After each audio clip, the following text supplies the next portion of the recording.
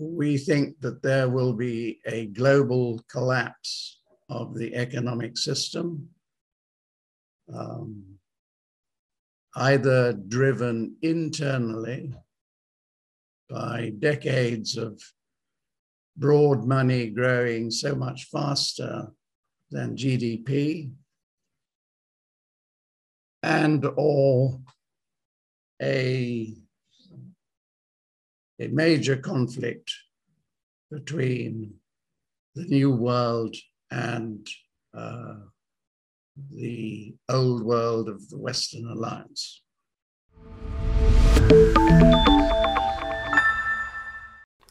Welcome to Wealthion. I'm Wealthion founder Adam Taggart. In this interview, I talk with Simon Hunt, one of the world's foremost experts on the copper industry. Why copper? Well, because copper is often referred to as Dr. Copper, given its ability to predict turning points in the global economy. Due to its widespread use across nearly every commercial sector, demand for copper is akin to the economy's heartbeat, which is why it's viewed as such a dependable leading indicator of economic health. So, what is Dr. Copper telling us now? Well, I asked Simon this question, and his answer is one of the best, most comprehensive, detailed, and actionable predictions I've yet heard on this program. So let's just get right to the interview. Simon, thank you so much for joining us today, all the way from Dubai. Well, thank you for having me. It's a great honor. Oh, well, you're very kind. I've been looking forward to this interview very much. So let's jump right in, Simon. But first, let me start at a very high level with a question I like to ask all my guests. What is your current assessment of today's global economy and financial markets? I guess that was the question you were going to ask first. We really have to center around what's going on between Russia and NATO forces. And my take is that we can well have a temporary truce, but that it's not going to resolve the big issues, which is really less about the war in the Ukraine and more about the relationship between America and Russia and China.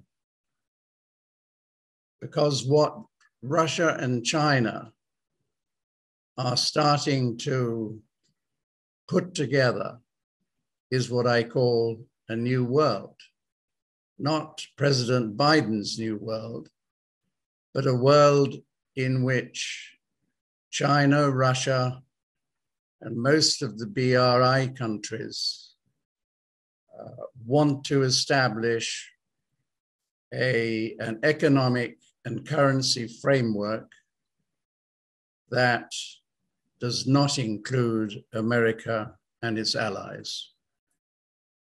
So it's against that background that I think that we might, as the reports are coming out to suggest, we could have a temporary truce. I don't think it's going to lead to peace. I think that adversity will break out again, maybe by the middle of the year. So against that background, we'll have probably rallies in metal markets, rallies in equity markets. So we can see copper in this short period of time, maybe over the next month, rallying to about $11,500, which is about, in round numbers, $1,000 higher than today's prices.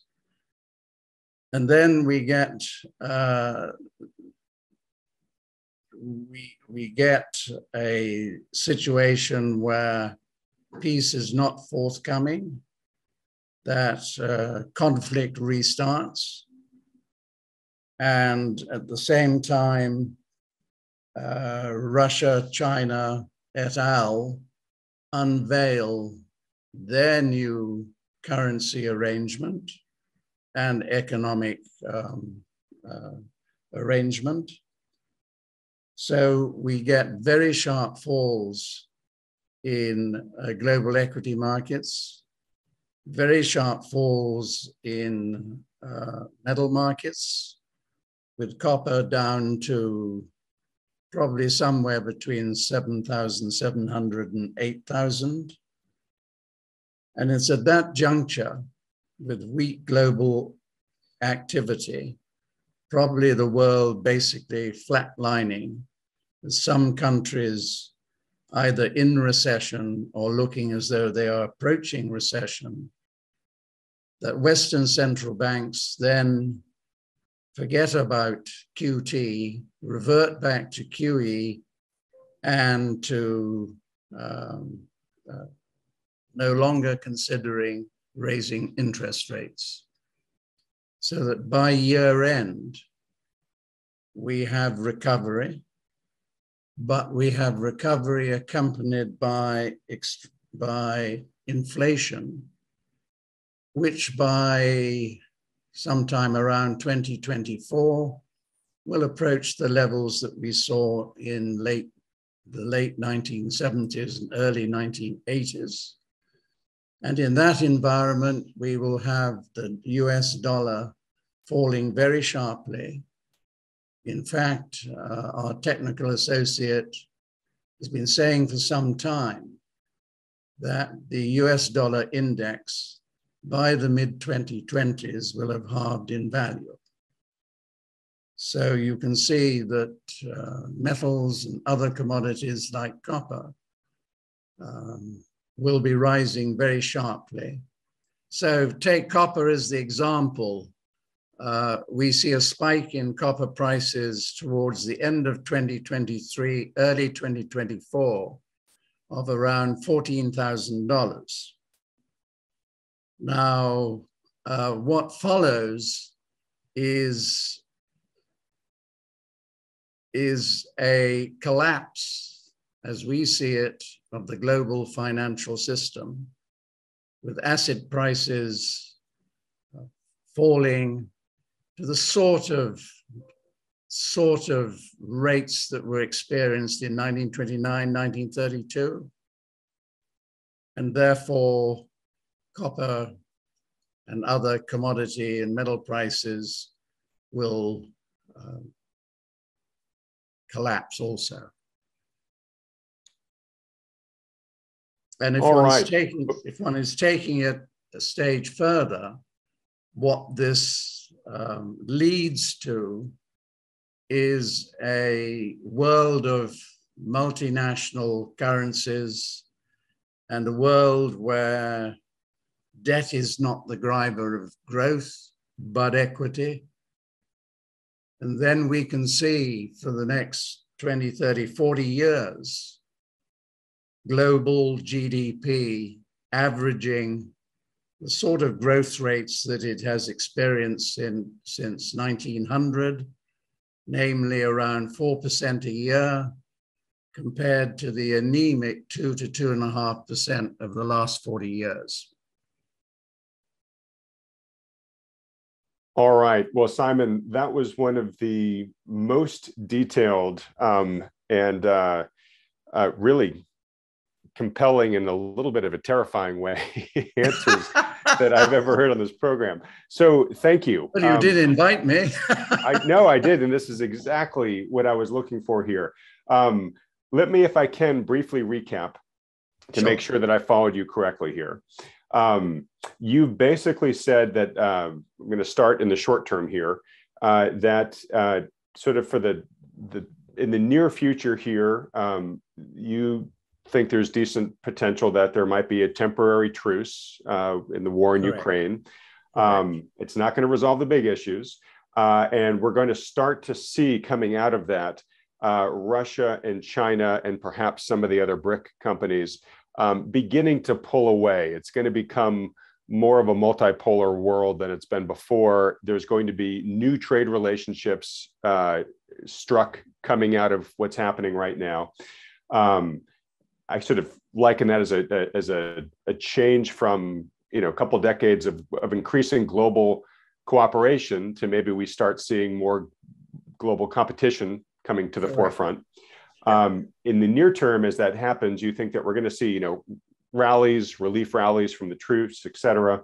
But as that peace begins to break down, as China and Russia reveal those new trade routes, we're going to see very sharp falls, both in asset prices and also specifically to your area of expertise. You're going to see copper, kind of the heartbeat of the economy, go from about 11,000 a ton to about 7,000 to 8,000 a ton.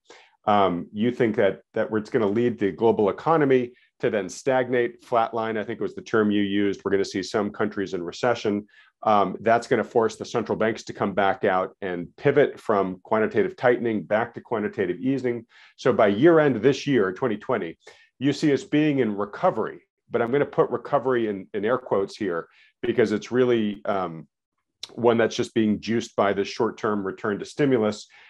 That's going to be paired with high sustained inflation to the point where you think by 2024, we're going to see the same type of persistent high inflation that we had in the late 70s, late 80s.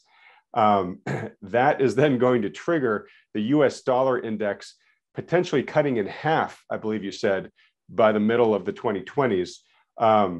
That will send metal prices higher. That's going to be part of all this inflation we're talking about. But eventually, that high inflation, slower economic growth is going to lead to a collapse of the financial system.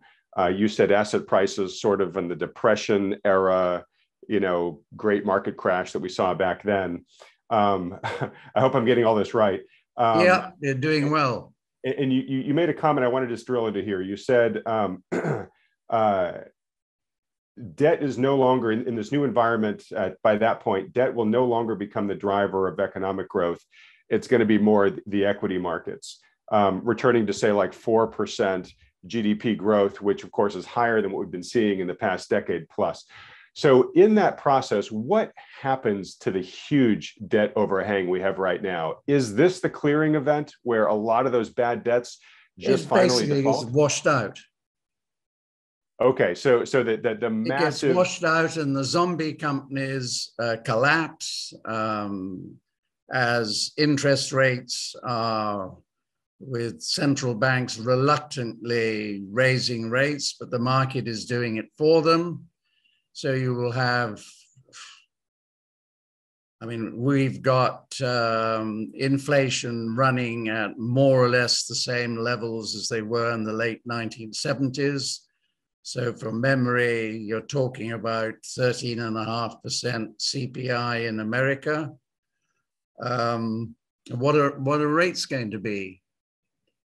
They're not going to be what Volcker would have done, but they're going to be right. They'll rise enough to cause mayhem in asset prices.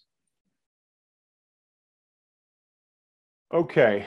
So there's a lot of people who watch the videos on this channel who I think look back at the policies of the past several decades with a lot of frustration, that feel like, okay, there's been an increasing amount of central planner intervention that has distorted markets, that has created asset price bubbles, that has created historic wealth inequality, and has brought the system to an unsustainable state where some kind of big corrective event is probably likely at some point. And they're almost rooting for it at this point. And it's not because they want people to be hurt, but make it akin to climbing a ladder, right? The higher you go up on the ladder, the harder and more damaging the fall is, the right? Fall. Yeah. And they feel like we keep getting higher and higher and higher, and they'd rather fall now than fall, from 2x this height later on, right? So it looks like if I'm interpreting this correctly, you're seeing that clearing event happening at some point in the mid 2020s. Is that accurate? Yeah. I think it starts 2024 on our timing. Okay, which sounds a long way away, but it's not less than 2 years now. 2 years. All right. Well, look, I had a whole bunch of questions for you, which you've kind of already answered here. But let's so let me shift into this then. First, let's maybe talk a little bit more specifically about how the chessboard is changing right now. So, you know, the U.S. has really pushed back on Russia's invasion of Ukraine, and they've done some things that I think the U.S. and the West have done some things that I think have surprised a lot of the other geopolitical players, right? Like seizing Russia's foreign reserves, right? And I think the extent of some of these global trade embargoes that are being put in place against Russia. I'd love to hear your thoughts, but my perspective is that you know, countries out there are saying, "Wow, I didn't really think the U.S. would ever take measures like that." And while I might be in the U.S.'s good graces now, I might not be tomorrow, and therefore I don't want that to happen to me. So I'm going to start accelerating my plans to de-dollarize here. I'm going to create, you know, more trade relationships so that I'm less dependent upon the U.S. and its key allies. I see you nodding as I'm saying this. But can you talk a little bit more specifically, because I know you're very close to what's going on in China, as I mentioned in the introduction.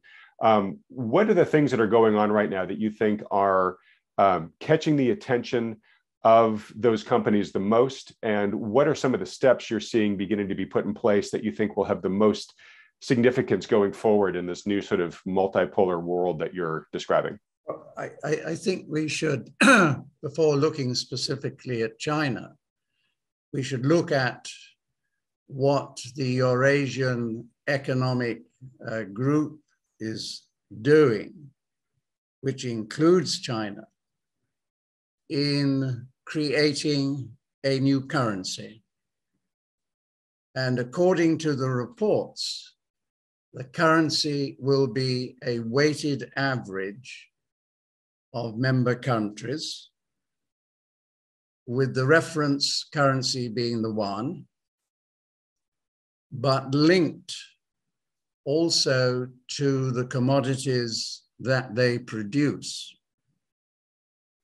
What was not mentioned in the communique, which I found interesting, was that Russia and China, between them, based on our sources, actually own something of the order of 54,000 tons of gold, of which, in round numbers, 12,000 is owned by Russia, which makes a great difference to the media reports of an imminent Russian collapse. So against that background, what's going on in China? First of all, China has been preparing for the coming conflict. I suspect China knew what Russia was going to do back in November, December, because they changed the way that they ship goods from Russia into China, from CIF to FOB, so that as soon as the freight is on board, it's owned by China. So what the other headwinds, which are quite big ones, that face China at the moment is, one, exports are going to fall. And exports have accounted, from memory, something of the order of 26, 27% of China's GDP. Real estate, which Beijing engineered the bankruptcies that have taken place as a means of taking the power of the play in property away from local governments and the real estate developers, and they'll come back into the hands of central government as SOEs will buy up these assets at very cheap prices. So, sorry to interrupt. When you say SOE, you mean state-owned enterprises? State-owned enterprises, yeah. So, I mean, I was told a couple of years ago, so it was before this plan actually was unveiled, that the big railway construction companies would become real estate developers by building towns and cities wherever they have a station, so that the control of the property market will be taken away from the highly leveraged private sector real estate developers into the central government, thus being able to flatten out prices by, when they see the market tightening, increasing the supply and vice versa. I mean, it's quite interesting. There was a report written by a well-known economist who actually said that over the last decade or so, the amount of unoccupied building was, I think, something like, I can't remember exactly, something like 20% of the total, in a period when prices were rising sharply. So that's a headwind. That's a second headwind for China. The biggest headwind, in my view, is the rising geopolitical tensions. Because what struck Beijing was the act that Biden passed on the 27th of December last year, that effectively makes Taiwan one of the militarized countries surrounding China. That was a big red line. So I think you are going to see a much more aggressive attitude by Beijing towards America over America's policy towards Taiwan. Okay, lots to dig into there. Let's start with Taiwan just for a moment, because we can perhaps draw some parallels between Ukraine and Russia, where Ukraine is a territory that has had lots of close ties to Russia, and one can possibly explain what's gone on recently there is Russia finally stepping in and saying, look, we're protecting our interests, both because we don't, NATO on our doorstep, something we won't tolerate, and there's these regions of Ukraine that really want to be part of Russia, and we're finally just going to step in and kind of correct everything. You could potentially make the argument that China, wants to do the same with Taiwan. If there is a peace here, hopefully soon in Ukraine, and let's say Ukraine ends up being divided. Right now there's been some articles in the past 24 hours about how Russia's going to keep the Donbass and Crimea and a few other parts of Ukraine and let Ukraine keep the rest. Does that almost kind of give China a little bit of a green light? If once the dust settles from that, that's how the world map looks, where China could say, well, Russia did this and they ended up kind of getting away with it. Time for us to take Taiwan back.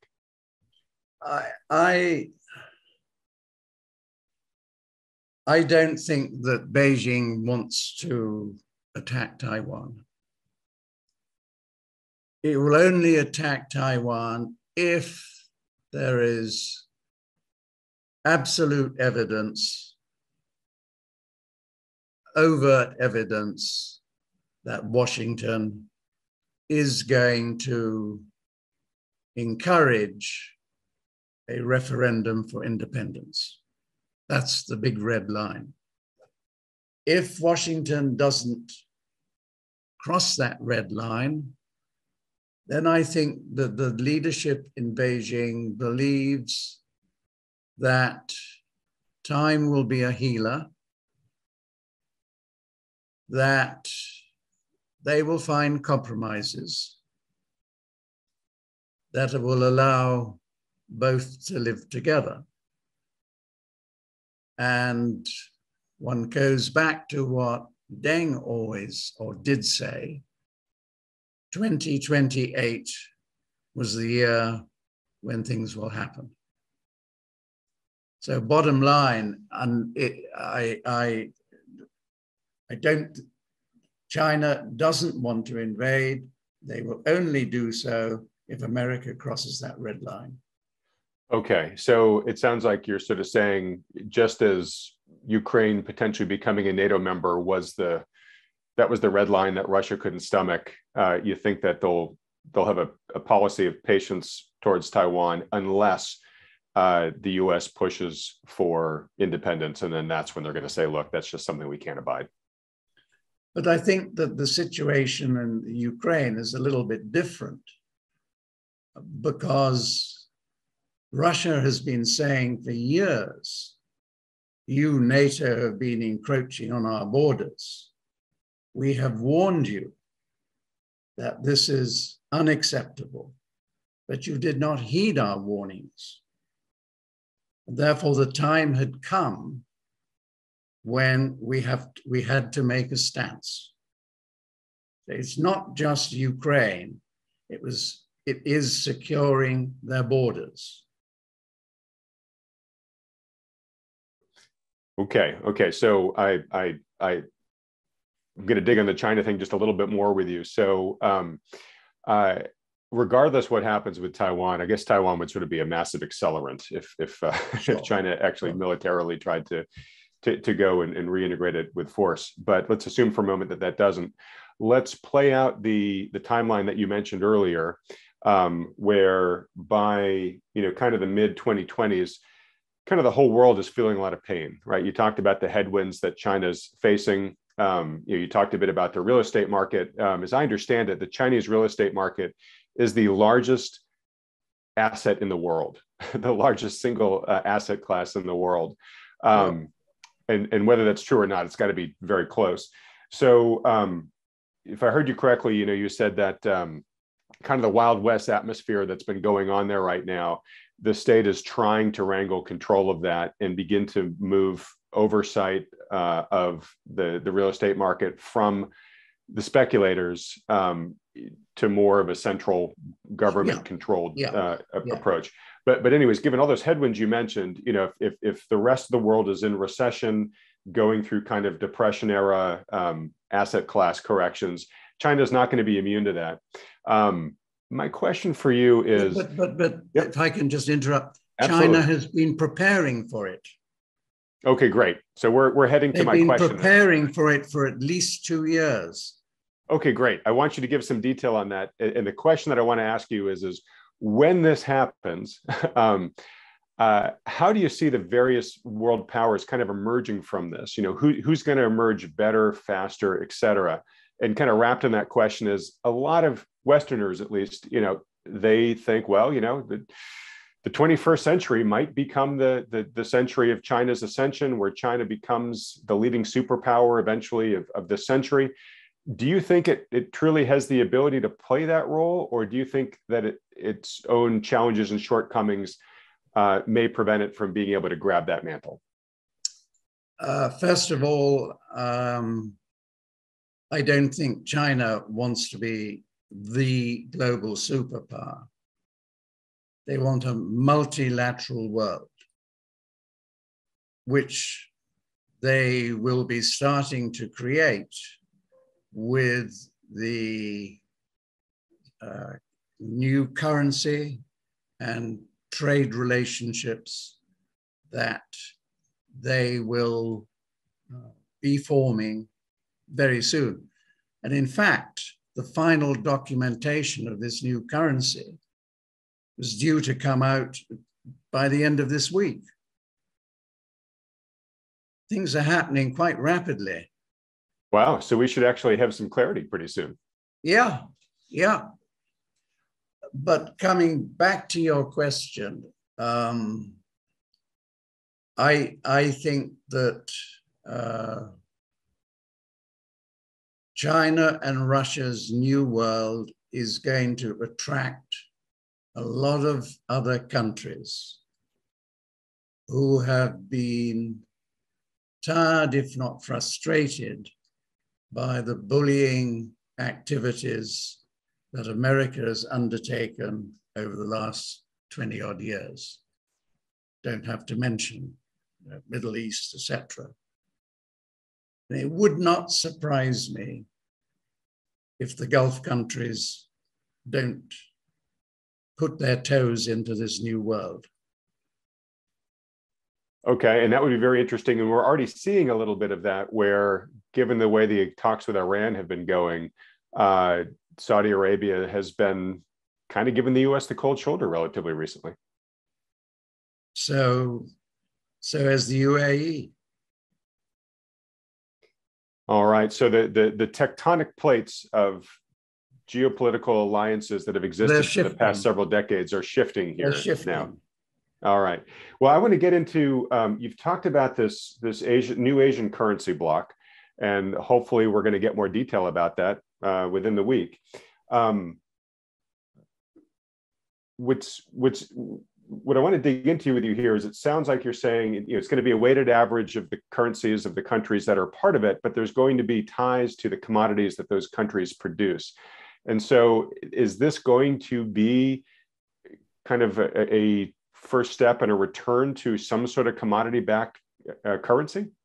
That's my take. I mean, I know no more than reading the communique, but that is certainly the take that I came away with. All right, and sorry to interrupt, but who's issuing this communique? The Eurasian Economic Group. All right, so it's the confederation of these including countries. China, yeah. Okay, great. And I'm sure that other countries are looking at it very carefully. All right, and you may have said this earlier, but do we know when, ballpark, they're planning on introducing this new currency basket? No, we don't know, but we can guess. And the fact that the directorate of the Eurasian Economic Group, which was, they held a meeting earlier this month, said we want to have the final documentation for discussion by the end of March, rather suggests that there is some urgency. So sooner rather than later is the best we can tell right now. Yeah. So there's a lot of discussion we've had on this channel in the past about the role of precious metals. Most of the time we sort of talk about them as a wealth preserver. But from time to time, the discussion of the long-term potential demise of sort of all fiat currencies, or at least their trend to devalue over time. I'm asking you to speculate here, but does this open the door to gold being remonetized? And I guess maybe a higher level question after you answer that, which is just, you're a metals guy. What's your outlook on the precious metals right now? I think there's a risk that short term we have a sharp fall, short term. But if you're looking a year out, higher gold prices. And I think there is, if I read between the lines of the Eurasian communique, I think the new bloc is actually bringing gold back into the system. All right, and I know you're a which will copper be, analyst. which obviously would be extremely attractive for Gulf countries. Okay, so I know you're a copper analyst and not a gold analyst, but do you have sort of a ballpark sense of if indeed gold begins to become remonetized, what could that do to the price of gold? What do you think would happen to the price of gold? Because there's, as we know it so far, I think there's only like $7 trillion worth of gold above ground, and most of that's in central bank vaults. Do you think that a monetization would have an immediate impact one way or the other? China and Russia own much more than is being published. I mean, I can give you a simple example of China's ownership. Please do. A friend of mine, I better not state from what country, but his company had a lot of revenue and earnings arising from their operations in China. And he got to know a lot of people, one being a senior officer of the PLA, who invited him down to drinks one afternoon. It started at 4 o'clock, and at 6 o'clock, he was tapped on the shoulder and said, "Let's go for a walk." So they went to this large warehouse. The doors opened, and as he said to me, my jaw dropped, because they're stacked from floor to ceiling were bars of gold. So basically, what the PBOC holds is only a small part of what the government and the government agencies own. And then on top of that, you've got, as Alistair MacLeod has reported, you have something like 17,000 tons of gold that the public have physically bought from the Shanghai Gold Exchange. All right. So, China has been, sounds like you're saying China's, well, you said earlier, China's sort of been preparing, I think, for multiple changes to the current trade system and world order. I guess my question to you is, do you feel that this, I'll call it stockpiling of much more gold than perhaps the world is aware of, do you think that's part of the plan? Meaning at some point they want to be less dependent on the dollar, and they'll put that gold to use in some way, maybe as part of a gold-backed currency? To answer the question a different way, there is a new policy, which is to stockpile anything of substance that we import, whether it's agricultural products or whether it's commodities or metals. So this is interesting, leads into the current situation with Russia, because what we will see is very quietly China buying what Russia cannot sell to the rest of the world. It will come in through the unreported channels into China.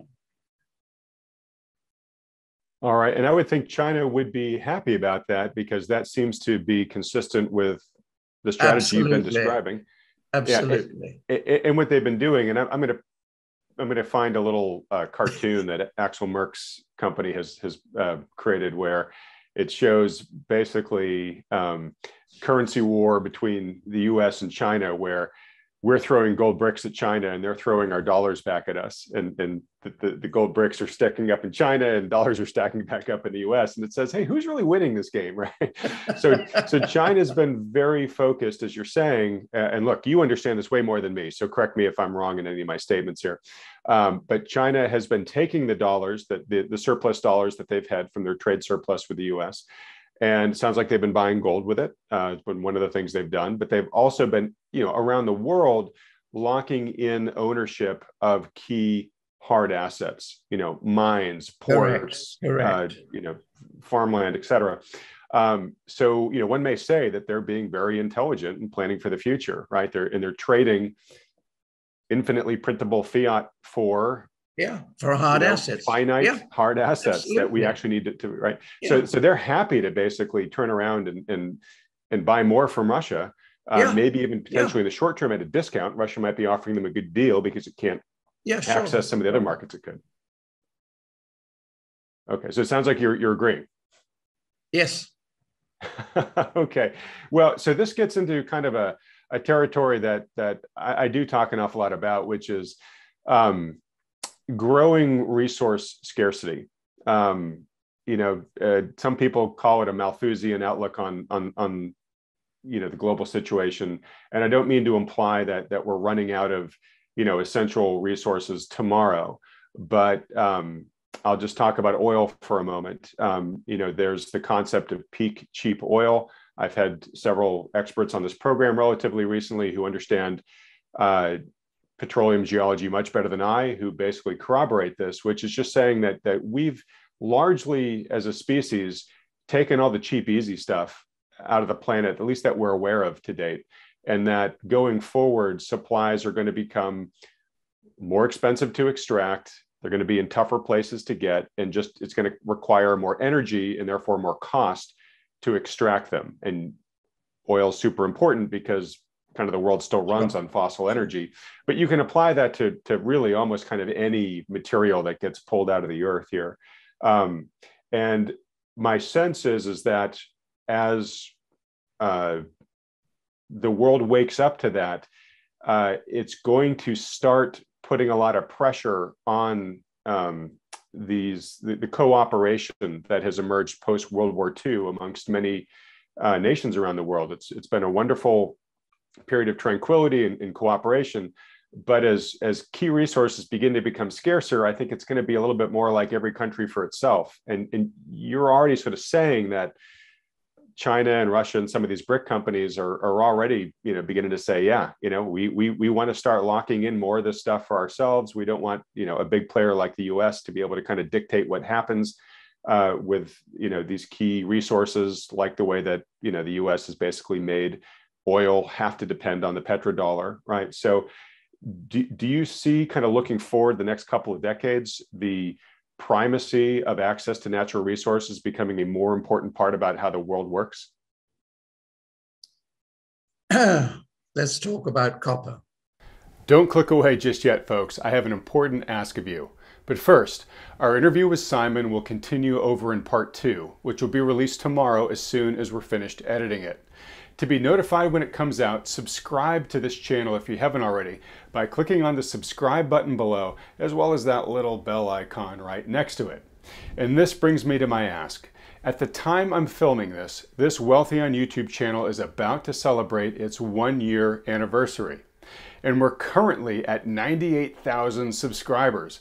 I would really appreciate it if you can help us hit 100,000 subscribers by our anniversary date next month. We've built a really special and I think rare community of like-minded, critically thinking, prudent investors at this channel. And hitting the 100,000 subscriber strong mark will be good validation to everyone that this important movement we've started is reaching critical mass. So if you're watching this video and haven't subscribed yet, please do hit that red subscribe button now. Oh, and also hit the like button while you're down there too. Last, if the turbulent outlook that Simon detailed in this interview has you feeling a little vulnerable about the prospects for your portfolio, then consider scheduling a free, no strings attached portfolio review by a financial advisor who can help manage your portfolio, keeping in mind the risks and trends that Simon mentioned here. Just go to wealthion.com and we'll help set one up for you. All right. Thanks for hitting that subscribe button, and I'll see you next in part 2 of our video interview with Simon Hunt.